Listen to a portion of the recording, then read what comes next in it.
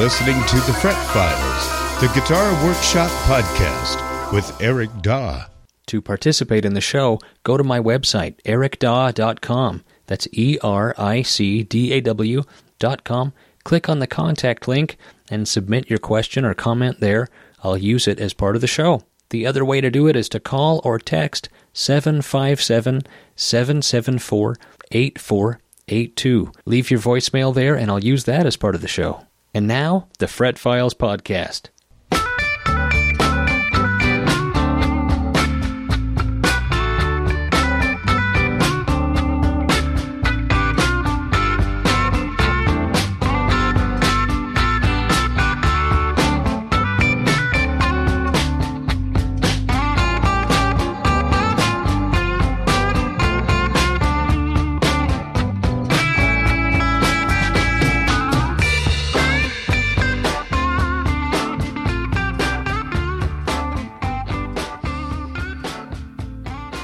Oh yeah, it's the Fret Files podcast. How's your 2020 treating you? Pretty good. Is it? Because I tell you what, it's not really going so well around here. Well, it's fine around here. Around here, around the world. Yeah. I have a thing that I normally do. Yes, indeed. Welcome to the Fret Files podcast. My name is Eric Daw, your personal guitar scientist with 25 years of experience building and repairing guitars. Sitting beside me is my lovely wife and co-host, Melissa. Greetings. I will read the listener-submitted questions, and Eric will try to answer them the best he can, drawing on his experience as a professional luthier. A professional what? Luthier. I am quite luthy. We have some good questions. You know, we're going to get to them. Got a lot of calls. Cool. We're going to talk about vintage Washburns. Mm-hmm. We're going to talk about the Truth About Vintage Amps podcast. Ooh. I love that podcast. I know probably all of our listeners also listen to that show. And maybe even vice versa. I don't know, maybe. Probably not. They got a popular show over there. He's got the full force of the Fretboard Journal magazine behind him. Mm-hmm. By the way, the new, I just have to mention that they have an electric guitar annual issue, right? That is out now. And I think my article is going to be in there. Ooh. Yeah. I wrote an article about the 1950 Esquire that I restored, and I think they're publishing it in that issue. Boy, I'm going to be embarrassed if it's not in there. I haven't seen it yet, but rumor is that article is in that issue, so order that.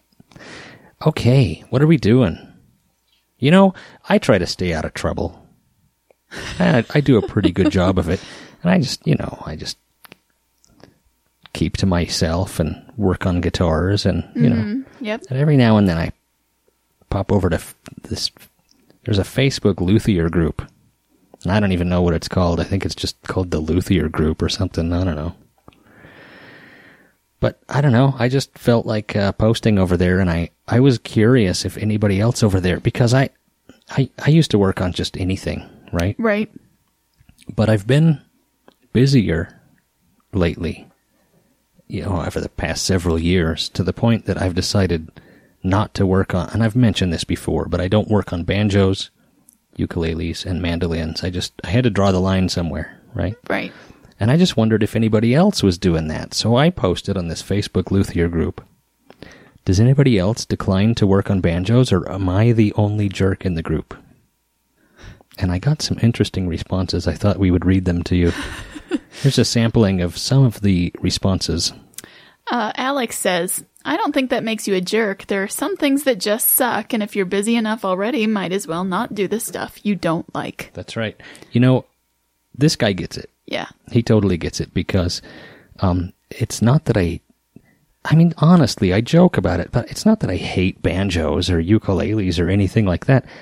I have the utmost respect for all instruments and all kinds of music, so it's really just the fact that I don't enjoy working on them. It's not that I hate them. And if I'm busy enough that I don't have to work on them, then I don't want to. Right? Yep. Pete says, being a snob of any sort only limits your own knowledge. Thanks, Pete. Michael says, what's the difference between a banjo and a trampoline? You take your shoes off to jump on one. Well, Michael. Aaron says, I accidentally left a customer's banjo in the back of my truck, and when I got back, someone threw another one in there. I love that joke. That's a great joke. Come on. Come on. It's like vaudeville. Yeah.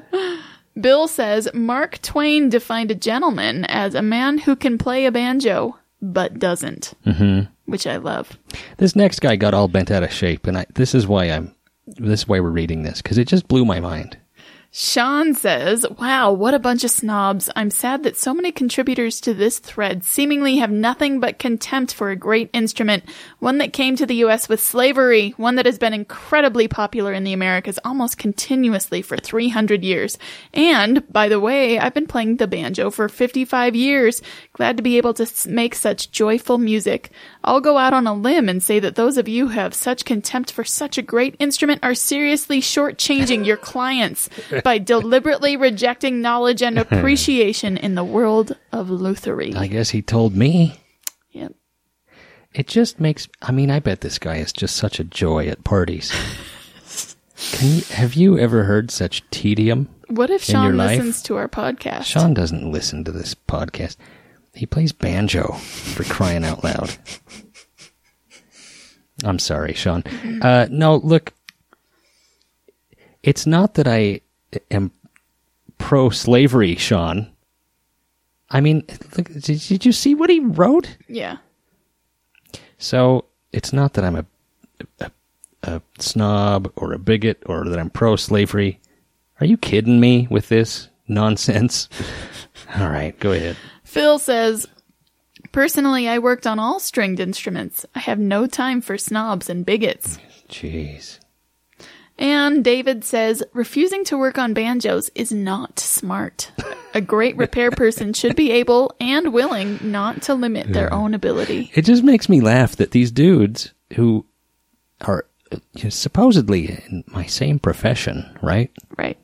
You would think that they would say, hey, good for you. You're busy. You're busy enough to work on what you want. And you're turning down work that I enjoy, so more for me, right? Yeah, right. And how about this? It's my business. I work for myself. It's my shop. I get to decide what I work on and what I don't. You think I'm shortchanging my clients?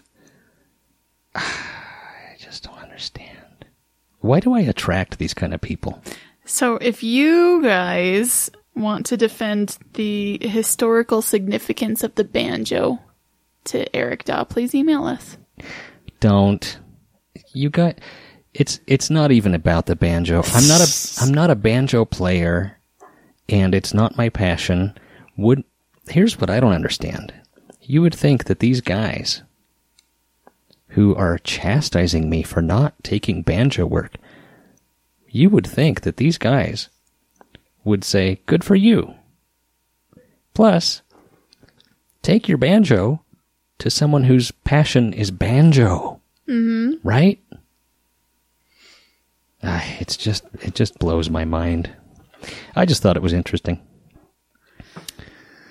Yeah. That's as close as I get to arguing politics with people. Banjos. Seriously. You know? I just don't have time for this nonsense. All right. Let's take a call, shall we? Let's do it. Hi, Eric and Melissa. This is Steve from Florida. Listen to you guys all the time. It's great listening. Thank you. Appreciate everything that you do. Got a question about a Gibson 335 to 2009. Looking at it on Reverb, the seller, with the photos posted, shows that it has scratches on the front and the back of the guitar. Everything appears to be where it needs to be. Looks original. The seller claims that everything functions on it, but I'm concerned about these scratches. Is it realistic to think that in a nitrocellulose finish you can lessen or even get rid of some of those kinds of scratches? Some of them are probably 6 inches or more in length.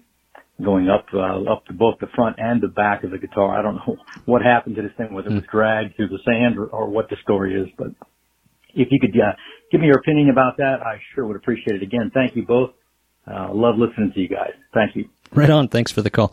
It depends on how deep the scratches are. And I didn't see the pictures, so I don't know. If it's down to the wood or, something like that, then no, that's going to be pretty hard to, it could be touched up, but, if they're just surface scratches, absolutely. You can wet sand and polish lacquer really easily. If they're, deep, but not through the finish, it could be polished, and if they're very deep, maybe not polished out, but I'm sure it could be made to look better, especially if nobody's even tried. But, again, it just depends on how deep they are. That's weird. I guess somebody dragged that thing behind a truck or something, huh? Yeah. What am I doing? This poor computer, man. The computer that I do this podcast on is on its last legs. Let's see if we can make it through another episode here. Hey, Eric and Melissa. It's your friend Jason from Mercer Island. Got a question for you, but first, I just wanted to say I'm now a proud owner of both a T-style and an F-style pinup guitar, and they're both awesome. I've been gigging around Seattle and showing off all my friends, and everyone's super impressed, and I'm just crazy about them, so thanks again. Great job. Thank you. On to my question. So I've been working on building one of those double-bound T-style custom guitars, and I'm having a hell of a time getting my binding lines looking crisp and sharp. I got one of those binding knives from StewMac, and I'm trying to sharpen it and get it to work well. I've also used just flat razors, but every time I try and kind of get that real sharp line that, you get it from the factory, it ends up kind of looking a little jagged and a little rough around the edges. So I'd love to hear from you on how you get those like real sharp, crisp binding lines, and your process for, spraying and then cutting the binding strips, getting the spray off it and making it look real sharp. And so, any advice you have, for someone like me who's just kind of having a hell of a time making it look good would be great. Thanks, man. Take care. Yeah. To scrape binding, when I'm, sometimes you are replacing binding on a neck or you're doing it on a body or whatever you're doing, I typically, when I go to scrape it and make a nice, clean, smooth line, I typically use razor blades. That's typically what I use. And really, it's just a matter of practice. It just takes practice. I sympathize with you. I know it's hard to get those clean lines, but it's just like anything else we do. Fretwork or, making a nut or making a saddle. It just takes practice. The first time or two is going to be the worst that you do, and then you're going to get better from there. So, I don't use any super special tools when I install binding and then trim it down.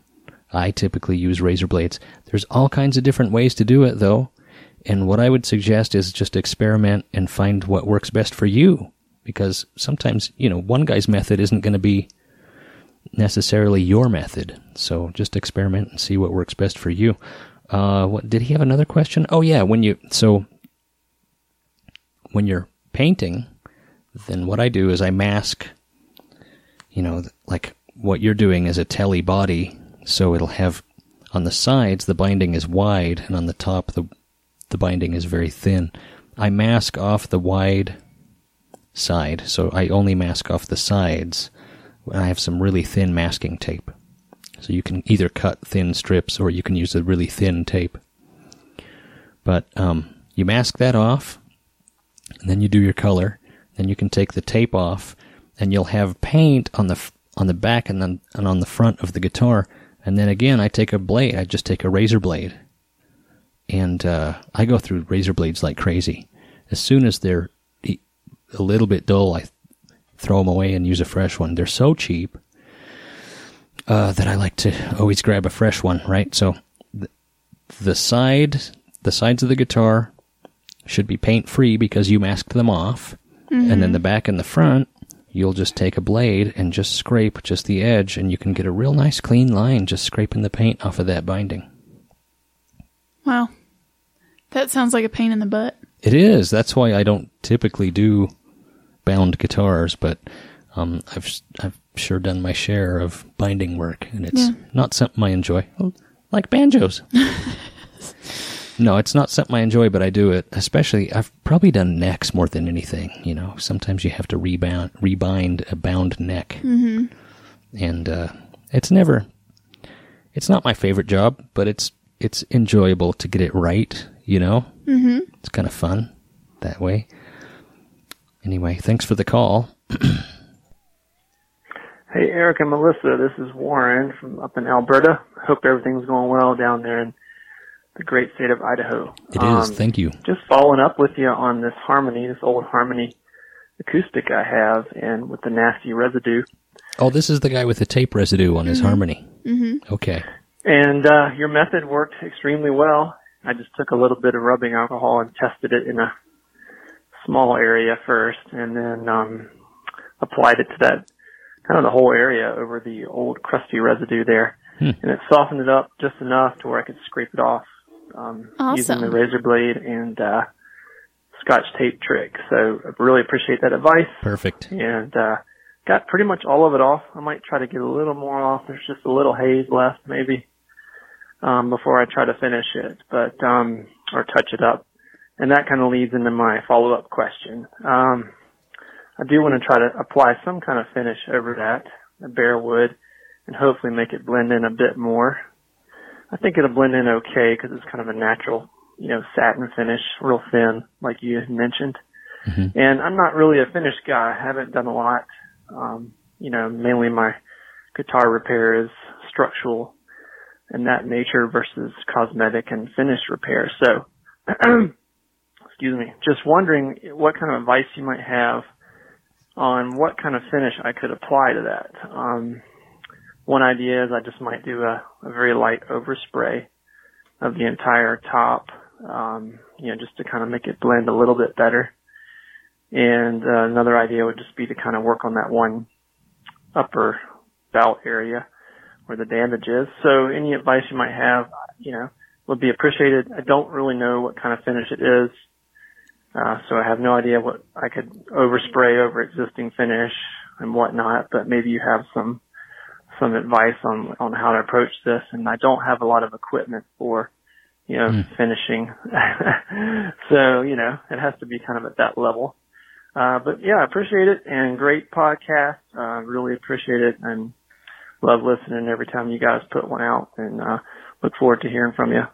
Take care. Thank you. Thanks for calling. I would not start with overspraying the whole top. Maybe that could be like a last ditch effort if you fail at this. If I remember right, this is a really cool old Harmony that's got like one of those weird birch ones with the screen printed, the grain going through it, and it's got a screen printed image on the bottom, like Hula Girls or something really cool. I can't remember what it had on there, but a screen printed, image of some kind. And just that upper bout on the bass side had tape residue and some finish missing. So that's an old enough guitar. I think we talked about this before. I don't think it's shellac because he used alcohol and didn't disturb the finish too much, right? Right. I would consider... he says he doesn't have a whole lot of equipment. How yellowed was that finish? I don't remember the picture. If the finish was really clear and the color where there's finish gone and where there's finish there, if the color is pretty close, then I would just spray a little bit of lacquer on there. You can get a touch-up can of lacquer from Stuart McDonald or from Re-Ranch, or you can even go down to, your hardware store and buy just a rattle can of lacquer. Probably not your number one choice, but it can be done. But if that lacquer is tinted just a little bit, and it probably is because it yellows over time, you're going to want to try to match that. And the only way to do that is really to mix it yourself. And you can't do that with a spray can from Stuart McDonald. So, you could either buy some tinted lacquer, which they do sell, but it's probably got too much tint in it. It's like, they have tinted lacquer for fender necks that has quite a bit of amber in it. Yeah. That's probably going to be too orange, too yellow for you.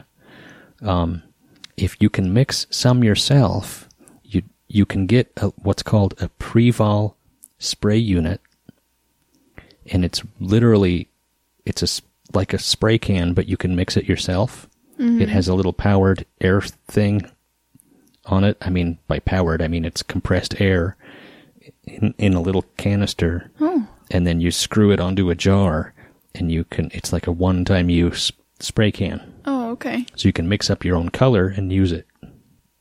Prevol, Preval, a little Prevol spray unit. Mm-hmm. So you could mix up some lacquer there and touch it up that way. The other way to do it would be maybe to try to use just light stain and try to make the color all match before you spray some clear over it. This is tricky stuff to do, and it's hard to just break it down into a 2-minute, overview of how you should touch up your vintage guitar. I typically don't recommend people do this, but this is a guitar that's not particularly valuable, and the damage has been done, so do what you can. I'm sure some people might even recommend maybe a French polish just in that one area, but if you want to read about how to do a French polish, maybe you could think about that too. But anyway, those are my suggestions. I hope that some of that resonates with you. I don't know. It's hard to give advice on something like that. That's finish touch-up is a tricky thing, man. Thanks for the call. Hey, Eric and Melissa. I'm calling for 2 reasons. First of all, unsolicited ad for pinup guitars. Ever since I got mine. Wow, another one. I've been using it constantly. I just finished recording for like the last 4 hours here. And I'd say I used my pinup about 80% of the time. And that 5-way switch is just awesome. And the pickups are amazing. Got some great feedback at low volumes. So if anyone out there is considering it, you should do it. Wow. I just want to stop this and say thank you. You guys are so nice. Thank you. I really appreciate it. On to the question. So I was just calling to kind of get your take. I've got 2 old pickups that I contacted you about that I'm going to have you rewind. One of them uses the enamel wire and one of them uses the Formvar wire. Mm-hmm. When I rewind them, I kind of want to do it that they're both in the early 60s style. Do you have any take on the kind of tonal differences between Formvar and enamel and what you think would be better for kind of a early 60s Mustang Duosonic type pickup? That's it. So enjoy the podcast. Take care, guys. Right on. Formvar versus enamel-coated pickup wire. Absolutely. There's Fender used both, and it depends on the pickup, and it depends on the era. So, but they did use both.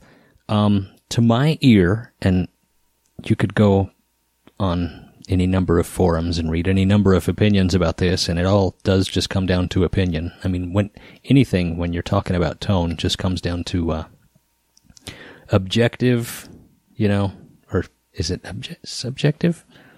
Subjective opinion.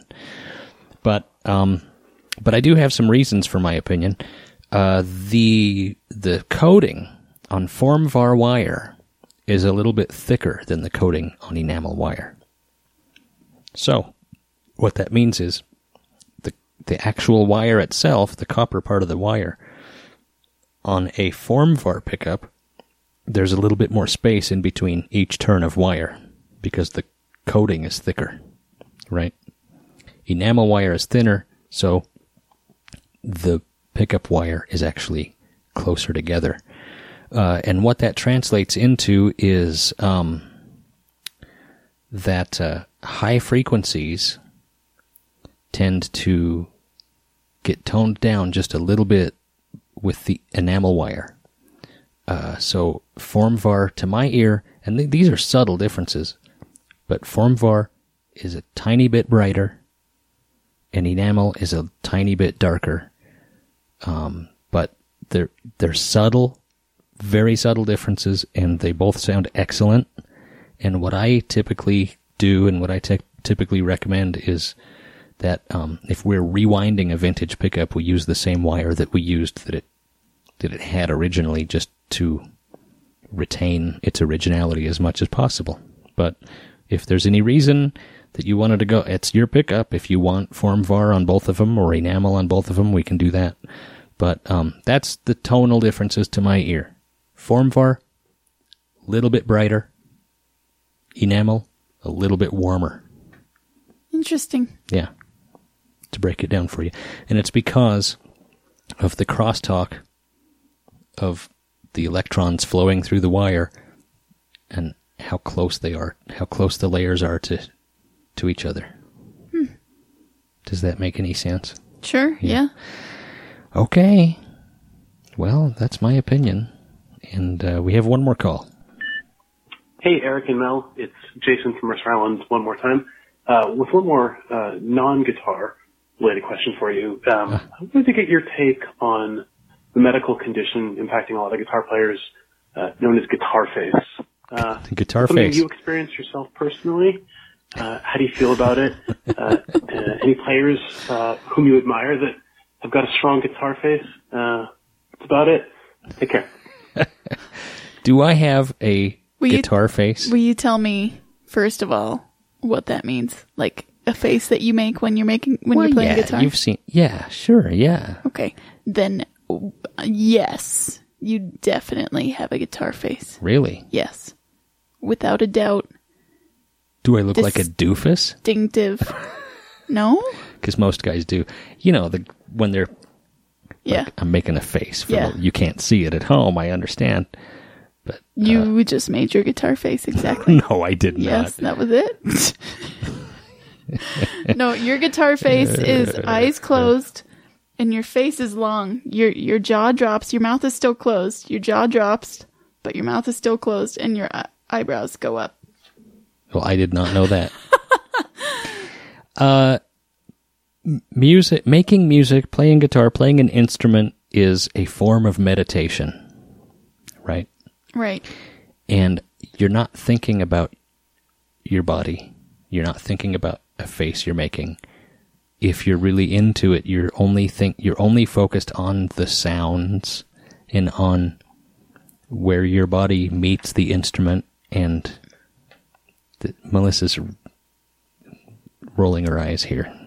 She thinks that this is getting a little far off. Do not. I totally understand. I'm not a musician, but I know that feeling in other things. Yeah. And I totally get what you're saying. Yeah. So I apparently make a guitar face. This is news to me. That's guitar news, and we're going to take a break. Oh, hey. I got news for you. Oh. This episode of the Fret Files podcast is brought to you by Apex Coffee Roasters. Based in Waco, Texas, Apex Coffee Roasters searches the globe for the best coffee beans available, roasting them in-house to unlock the natural aromas and flavors that make each cup an individual experience. Order Apex Coffee online. Fret Files listeners can use the promo code PINUP at checkout to receive 10% off from ApexCoffeeRoasters.com. Hey, life happens. Coffee helps. ApexCoffeeRoasters.com. It's good stuff. We've been drinking it every day. Mm-hmm. We'll be right back. Hey guitar nerds, you probably already know that I make custom leather guitar straps. All of my straps are handcrafted from design all the way to completion. You can see examples of my past work on my Instagram account. That's at Melco Leather. Visit melcoleather.com now to get free shipping on orders of $35 or more within the U.S. That's melcoleather.com, MELCO leather.com.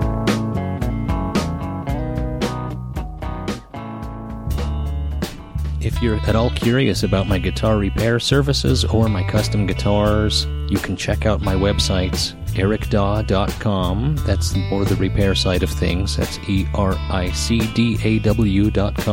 I would love to help you with that tricky repair or restoration. Maybe you don't have somebody in your area, or maybe you've got a very valuable guitar that you don't want to trust to just anybody.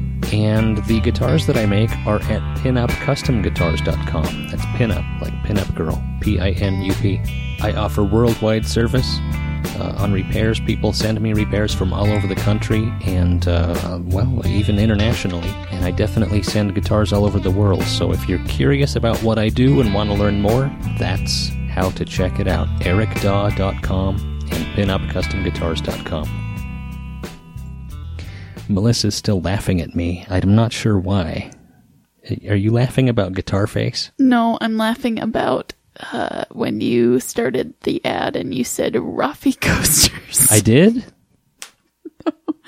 The last episode, you picked up the ad and you said Apex Rafi coasters. Well, and now that's all I can think of when you say the ad. We edited that out, and so the listener doesn't know. I'm sorry that I made that mistake. If you're wondering why I'm laughing, that's why I'm laughing. The whole time I'm trying to read this ad, you're laughing at me, and that's why. Okay, well, now I know. That's great. Letters. We get letters.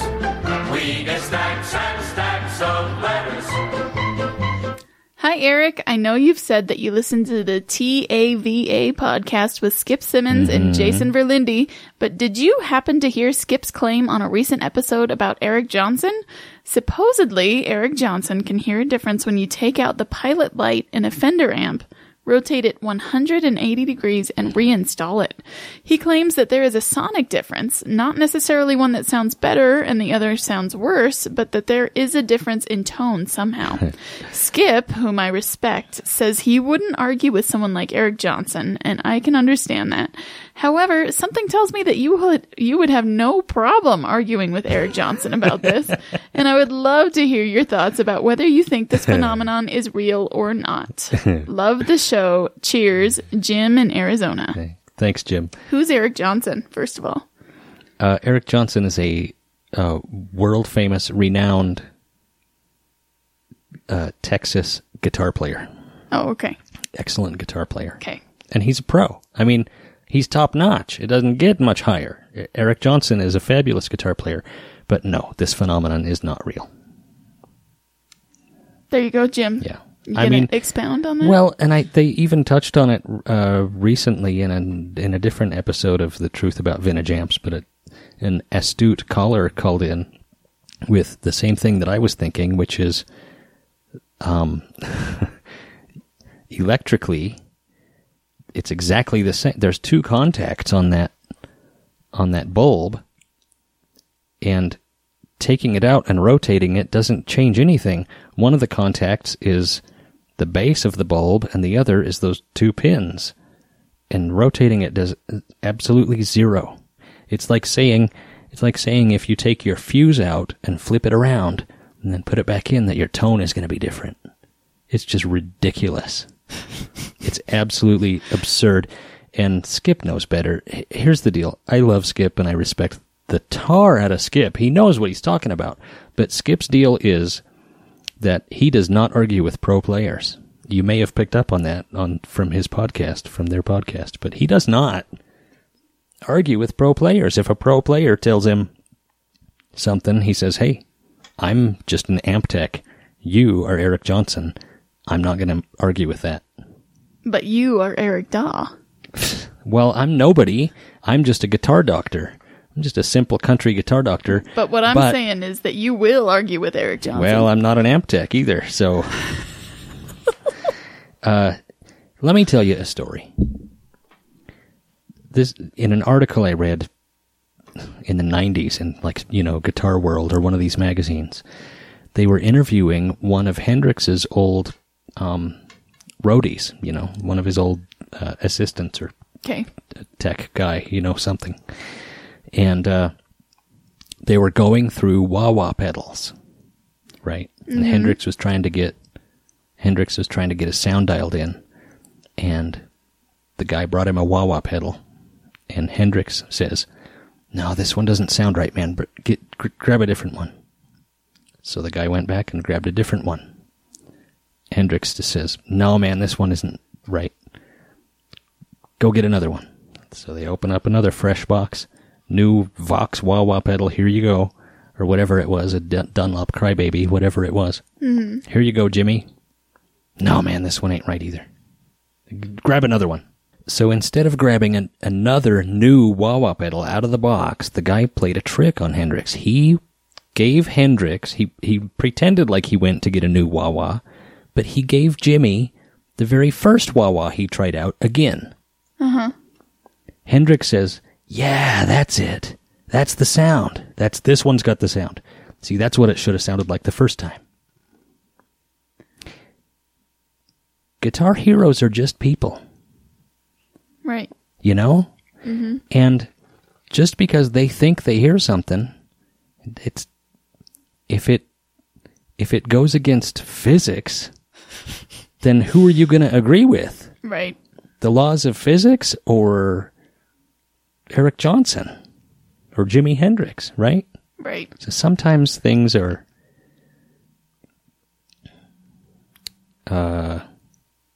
nonsense. Okay? And you have to be able to say, "Look, I'm sorry, but I think that that's nonsense." There's things that make a difference, things that don't. That being said, I am nowhere near the guitar player Eric Johnson is. He is a guitar god, and if he wants to believe that flipping a bulb around makes a difference, then great. That's great. Mm-hmm. Fine. But here's the other thing. Guys like that sometimes like to mess with people. That's true, too. This could have just been one of those apocryphal things where the pro is messing with somebody, you know? Like, yeah. Hey, you know what I like to do? I like to take my instrument cable, flip it around, and now see the end that was plugged into my guitar, now it's plugged into the amp. Check out, it sounds different. Hear that difference? You gotta choose which way, man. Tell everybody you know that I said this. You know, it could have been one of those things. Right. I don't know. But no, as soon as I heard that, I thought, what? Thanks, Jim. Hello, I heard on a recent show that you called a 90s Washburn an inferior guitar. Oh my God, I'm such a jerk. And it prompted me to write in and ask your opinion of Washburns throughout the years. I don't think I said that. Did I say that? You absolutely said that. Do you like the current Washburn guitars? The original Washburn company from the early 20th century made quality parlor guitars. Have you ever had any of those on your bench? Yeah. What do you think of them? Thanks. That's from Alex. Thanks, Alex. So, yeah, the current Washburn company has nothing to do with those old Washburns. Yeah, the old Washburns are great. I have a couple, actually. Mm-hmm. They're fabulous. New Washburns that I don't know when the company changed hands or somebody revived the brand, I think, but no, those are just like cranked out of a factory in China that, I mean, they're fine. They're great to learn on, or they're a good little camping guitar or something, but no, they're not anywhere near the quality of the old Washburns. So don't think I was calling all Washburns crummy, because they're certainly not. And the modern Washburn company, they make some decent stuff. It's fine. It's, it's just not, it's not like, masterpiece guitars, right? Right. But I looked up some history just to share with you guys, just for fun. If you look in one of those old Washburns, it'll say George Washburn, right? And George Washburn was actually his middle name. His name was George Washburn Lyon, Lyon. And he was not a guitar maker, but he was a businessman. And his partner, P.J. Healy, was the guitar maker. So Lyon and Healy, they started a company called Lyon and Healy, and it was the Chicago branch of the Oliver Ditson Company, which was a very large sheet music distribution company. Lyon and Healy started manufacturing guitars in the late 1880s, Healy supervised the factory, which during their peak production years turned out as many as 100 guitars per day. They were the main supplier of stringed instruments for many various mail-order catalogs, such as Montgomery Ward and Sears, until Harmony and Kay assumed that distinction years later, right, in the 20s. But Lyon and Healy was kind of the original jobber guitar company that supplied these mail-order catalogs with guitars. And so sometimes they made guitars that had other brand names on them, whatever people ordered and wanted them to say. But the Washburn brand was sold to the Tonk brothers. And the Tonk brothers also owned Regal. And that was sold in the late 20s. So Regal made guitars under the Washburn label for a few years after that, and then the brand was just discarded, sadly. And the original Washburn brand disappeared in the 30s. So then it was revived. Okay, here we go. The brand name was revived in 1964 by Roland. There's no connection whatsoever between the current Washburn brand guitars and the Washburns of the 19th and 20th century. That was just something I found on the internet. And this is from the Vintage Guitar Price Guide. This is their little blurb on Washburn, the Lyon and Healy years. They say 1880s to circa 1949. And here's another thing. Trying to date one of these early Washburns is really difficult. Is it? Some of them have serial numbers.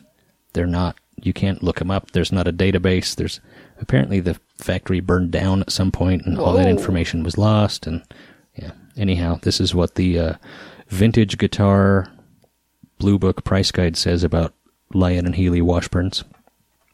Washburn was founded in Chicago as one of the lines for Lyon and Healy to promote high-quality stringed instruments circa the 1880s. The rights to manufacture Washburns were sold to J.R. Stewart Company in 1928, but the rights to the Washburn name was sold to the Tonk Brothers of Chicago in the Great Depression about 1930. J.R. Stewart Company was hit hard and declared bankruptcy. Tonk Brothers bought at auction all Stewart trade names, then sold them to Regal Musical Instrument Company, and Regal built Washburns by the mid-30s. The Tonk Brothers still licensed the name. These Washburn models lasted until circa 1949, and this source says in 1962 the brand resurfaced on a line of imports from Roland. So, but these, they made, some of their guitars are gorgeous. The early ones, a lot of them had Brazilian rosewood, well-made guitars, and some of the vintage ones are $3,000-$4,000. They're nice guitars. They were not as nice as Martin's, but kind of a contemporary of Martin. Cool. Yeah. Eric and Melissa, I hope you and your boys are well in sunny Idaho Falls. I have a question about intonation. I was listening to a podcast about guitar setup, and the guy mentioned not only checking intonation at the 12th fret, but also checking at the 5th fret and 17th frets to really fine-tune. I've never heard of this. I do the string open, and at the 12th fret and make saddle adjustments and call it good. Do you go beyond checking intonation at the 12th fret? If so, please explain how that works or if you've ever heard of this. Let me answer that. Sure. I've heard people mention it, and I don't get it. The only time I go beyond that is, I do the open string and then the 12th fret, because any harmonic along the string is going to be a harmonic, and it's going to be, you could remove the frets from the guitar and the harmonics are going to be the same. Right. So the 12th fret harmonic is just fine. So you can stop there. Sometimes you get a guitar where it's playing sharp anyway because it has nut problems. So sometimes to take the nut out of the equation, I'll put a capo on the 1st fret and then check the string open and what would be the 13th fret harmonic because you're capoed up one. And sometimes I'll do that just to see how it's playing fretted, taking the nut out of the equation. But that's the only other harmonic I ever mess around with when I'm doing intonation. I've noticed the topic of dad blues has come up a few times lately. It's tough being a blues fan because very few things we would truly consider blues have happened after 1968, with a few exceptions, of course. Mm-hmm. So we listen to the same stuff over and over and over. There's a lot of it, though, man. Oh, yeah. I have 2 recommendations for something newer that could be called dad blues. I think we can all feel good about. James Cotton and Charlie Musselwhite. Oh, yeah. I've actually seen both at Jazz Alley in Seattle with my dad. Haha. James Cotton, Cottonmouth Man, 2013 Alligator Records, a little overproduced, but absolutely kicks ass. Harp sound on the record is unbelievable. He passed away sorta recently. Same record label as Hound Dog Taylor. James Cotton is amazing. Mm-hmm. Charlie Musselwhite. Yeah. Stand Back, 1967, Vanguard Records. Great place to start. He's made lots and lots of records since, and he's still out there doing it. Go see him if you can, and bring your dad. Charlie also plays harmonica on some cool Tom Waits records as well, like Get Behind the Mule. Yeah, man. Sorry for the long email. It's been a while. That's from Zach in Seattle. Right on, Zach. Thanks. Yeah, Musselwhite's all over all kinds of records, and so is James Cotton, for that matter. He played with Muddy Waters. Wow. And then Charlie Musselwhite, he shows up on so many records. Yeah, these guys they're just top-notch. That's not dad blues at all. These guys are the real deal, top-notch blues harmonica players. Cool. Oh, yeah. Thanks, Zach. I'm putting a water slide decal on the headstock of a parts caster of mine. What can I do to protect it? Is it possible to buy a small can of clear lacquer that I can spray over it so that it doesn't get damaged or dry up and flake off? And if so, what is the best method to apply it? That's from Cartwright. Cool. Thanks, Cartwright. Well, we talked about it a little bit in the podcast earlier, but yeah, you can get just a spray can of lacquer from Stuart McDonald or from Re-Ranch or from a lot of different places. So yeah, you can just spray right over it. There's a couple different ways to do it, depending on the decal. Some of those have to be sprayed before you put them on. A lot of guys are making decals on inkjet printers, and they're not that great a quality, really. And